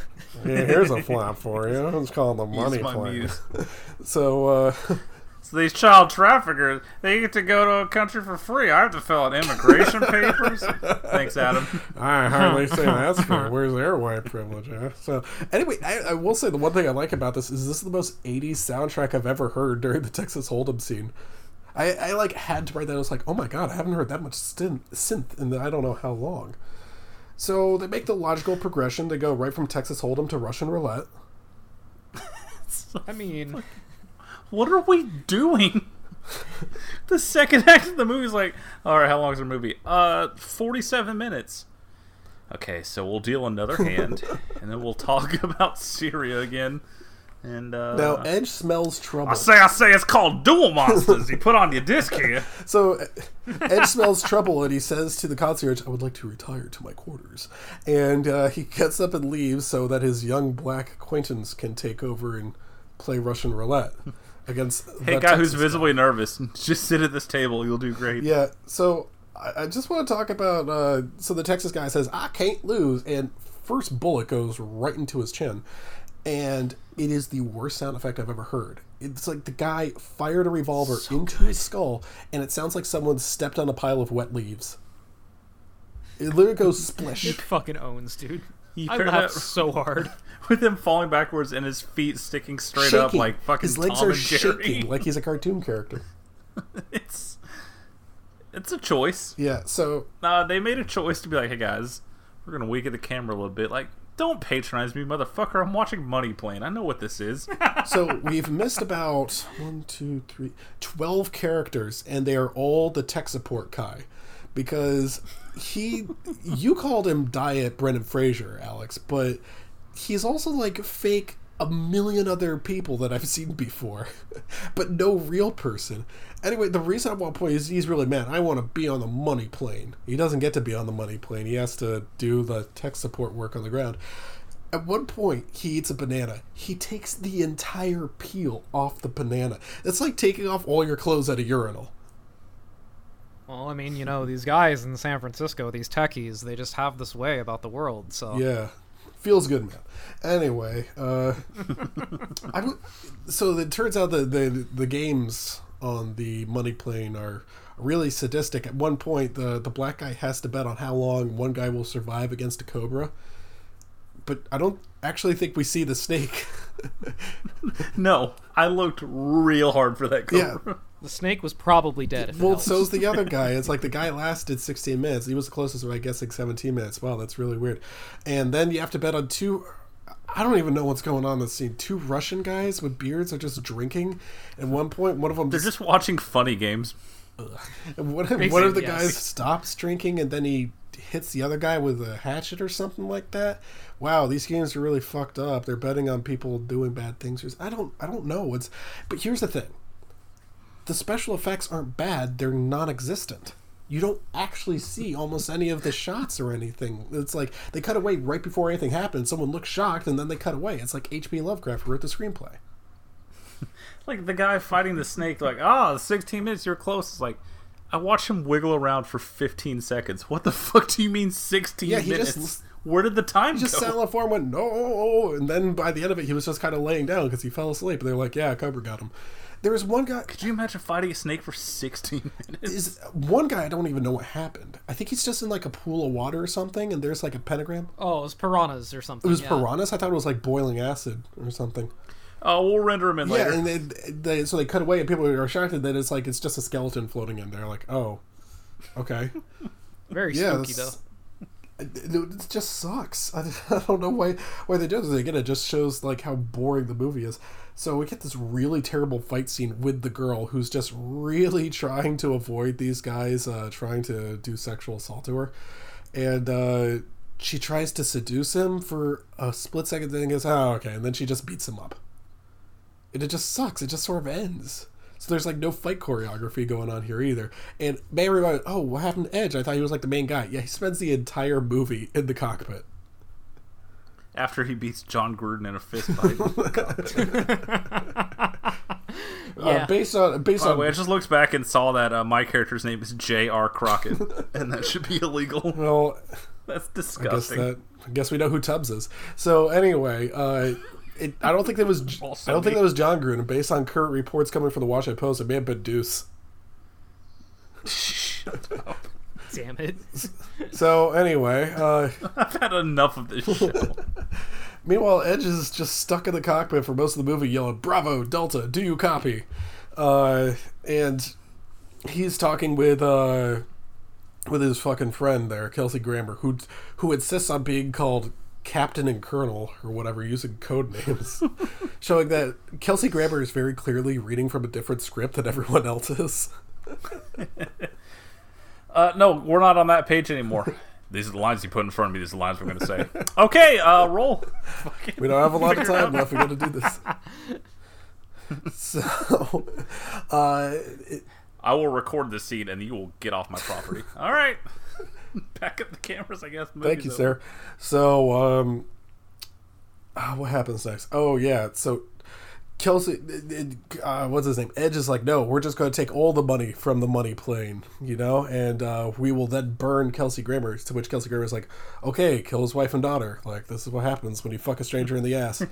And oh, wow, I've never been in this situation before. I don't have any collateral. Oh, shit, wait. I'll just murder your family, you fucking So moron. it turns out Thomas Jane is there, and when he said, look after my family, he meant with a pistol. And luckily, he was trained to take out entire hitmen, and he does that. Meanwhile, the family doesn't wake up. That's a good point, actually. Yeah. Yeah. He just has a drone with a pistol on it and murders about 15 people. And this dipshit kid is just sawing logs. Didn't hear Denise Richards talking to him. Didn't hear that. Yeah, they're. I think nice, Denise Richards was at the craft services table when they filmed that scene. It's like, no, it's okay. We'll just, shoot night for day. Do you guys need more pickup shots of me smiling and picking up the kid? I know we got it. Okay, bye. So, Third build, huh? Bye. so we should talk about the resolution to this movie. God, we're already there. Dude, nothing fucking happens. This movie could have been 45 minutes. This movie could have been 20 minutes. Probably should have been. So, I was being generous. You got to really set up the camaraderie between the team of Mr. McGillicuddy and also Edge. So they get the money, the bitcoins. Oh, first of all, he records Kelsey Grammer saying, "I am the Rumble. I don't give a fuck who's on the money plane. I'm taking it down." He records that video and he shows it to all the people on the money plane, who says, "Okay, so we're going to kill Kelsey Grammer now." So, wow, what a twist. I didn't expect it. The movie just resolves itself. Yeah. One of the Lawrence brothers to be like, Oh, cool. Let me just get on the phone. Cool. All right, yeah, we're going to cut his head off. All right, guys, don't worry. All your money will be refunded. It's all good. All of you literal monsters, don't worry. Nothing bad's going to So happen. they take the bitcoins away in big money sacks that have like a dollar sign on it, and he gives some of that money to fake Brendan Fraser and some to his. Who's the? Is she like going to like sleep with anyone? That little hot young assistant that he has. Is she in a romantic relationship with anyone on there? Who You're asking knows me. or Right. cares? If any of these people have like character traits, and that how Wait, dare I just you, realized. first So of all. no one in his posse dies. Correct. Huh. So The only people that die are like Kelsey Grammer, obviously, and that guy that Kelsey Grammer's henchman shoots, and the lady that the guy that lady kills with her thighs and puts in the freezer. oh yeah. And also, his good friend McGillicuddy never once is like, hey, you know when he left, they tried to play Russian roulette with me, right? Like, if I had gone first, my fucking brains would be on the wall. Like, did you know that? This is your Well, fault he made a lot of anyways. money, and so they make. So, could you have been less surprised of like, oh, Kelsey Grammer, he tricked us? Like, no fucking So there's shit. something. There's They were dropped at like minute 65. Like, yeah, I've seen a movie before. Obviously, he was in on yeah. this. Why'd he be like, I bought your deck, go on the money plane for me? Yeah, that's kind of already explained at the beginning of the movie anyway. So it's just like, yeah, so now I have to get you to steal the money from the money plane. And so the resolution is, well, I guess I learned about... No one learns any lessons. Everyone's just a happy ending. It's like, I got my money now. Hold on. I learned a very valuable lesson from the end of this movie. Don't let Chris pick the And movies that's anymore. well, also that, but like before before I started watching this movie, I didn't realize how much I wanted to see Kelsey Grammer like blind firing a fake assault rifle off into the distance. Him yelling and firing that gun, and it cut to black, and I was like, if this stops now, it goes up a full star.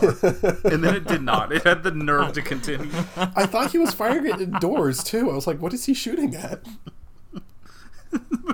It's literally like maybe 30 seconds of like, I'm the goddamn Rumble. I'm gonna stop him. All right, we're gonna kill this guy, and just cut to him on his fucking in his backyard, just going, oh, firing a machine gun, and then it just cuts to black, and you're like, wait, is the movie over? And I might as I well mean, be. you know, the weirdest thing about it is that while you're watching it, you kind of expect him as like the rich, badass drug king. I assume he's a drug king. We don't know for sure, but probably. He's a kingpin of some sort. You expect more henchmen, or at least like henchwomen. You know, like you get like the One henchman. yeah, exactly. And he kills one of them too for. I don't know. And like you expect like sexy women to be all over the place. Again, like Johnny Knoxville and Polar, we keep coming back to it. And like Stop it. Don't say we, first of all. But like there's so few sexy All right, we Sorry. no, Okay, you there's- good. I'm yeah. just gonna start There's rambling. so few like sexy women in this. And I'm not saying that like I need that to make the movie, but it's like that's part of the deal that you when you make this kind of movie. At one point, the guy's like, "Where's all the women on this plane? Who could I fuck?" And he's just like, "Well, we do have companions." 2 women come into the plane. They're wearing like the least revealing outfits I've ever seen in my life. I'm like, who is this supposed to titillate? Again, who is this They movie have for? more clothes on than the stewardess. That's right, actually. Yeah.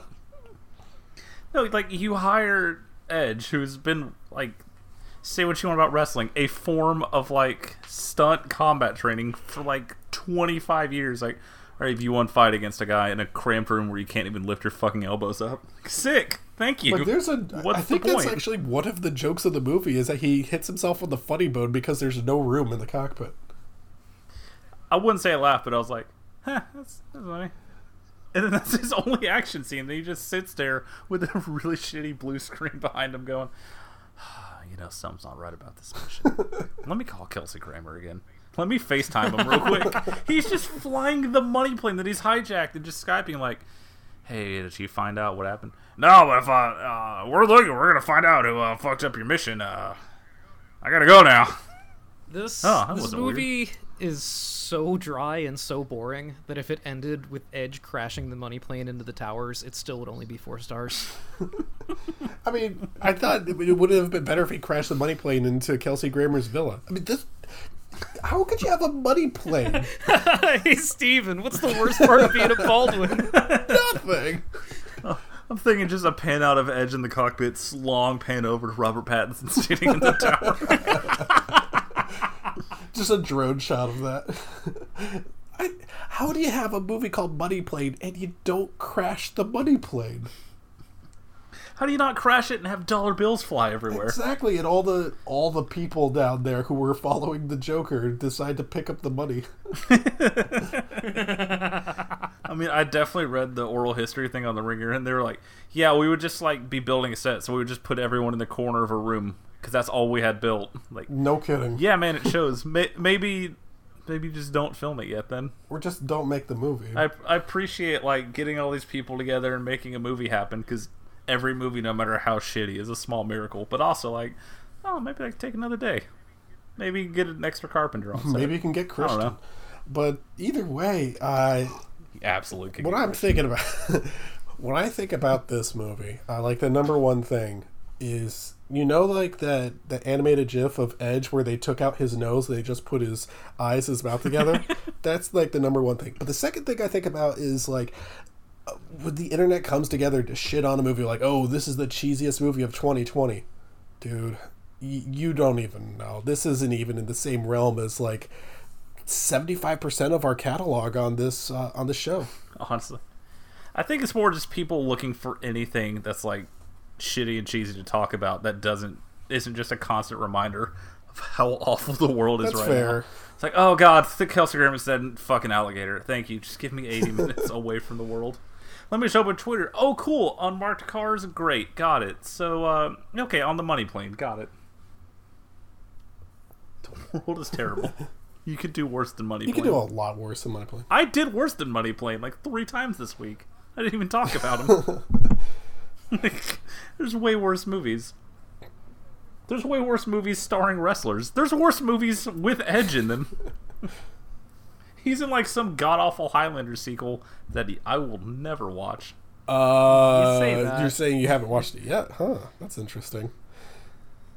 So, Just, I mean, that's my Parker, favorite. just remember that thing that I sent you for Chris next time you try something. Don't worry. what was this? Reveal? I know you're Share not with the forgetting class? this one, so... If you think I didn't screenshot it, just in case. Do I have to mention Polar Chris, you like- starring Johnny Knoxville again? Chris, Yeah, you like help your Johnny case. Bravo, right? Wait, are you talking about Johnny? Are you talking about Johnny Bravo goes to Bollywood? Might be. I've already seen that one. Sorry. Damn it. What'd you think of it? I watched it when I was in don't know Korea. what And I I was was just like, expecting. oh, this wasn't quite as powerful as I hoped it would be. Anyway, Much like Money it was Plane. like 6 years ago.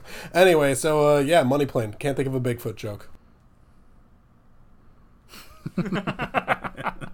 Boy, man, you know you don't care about a movie.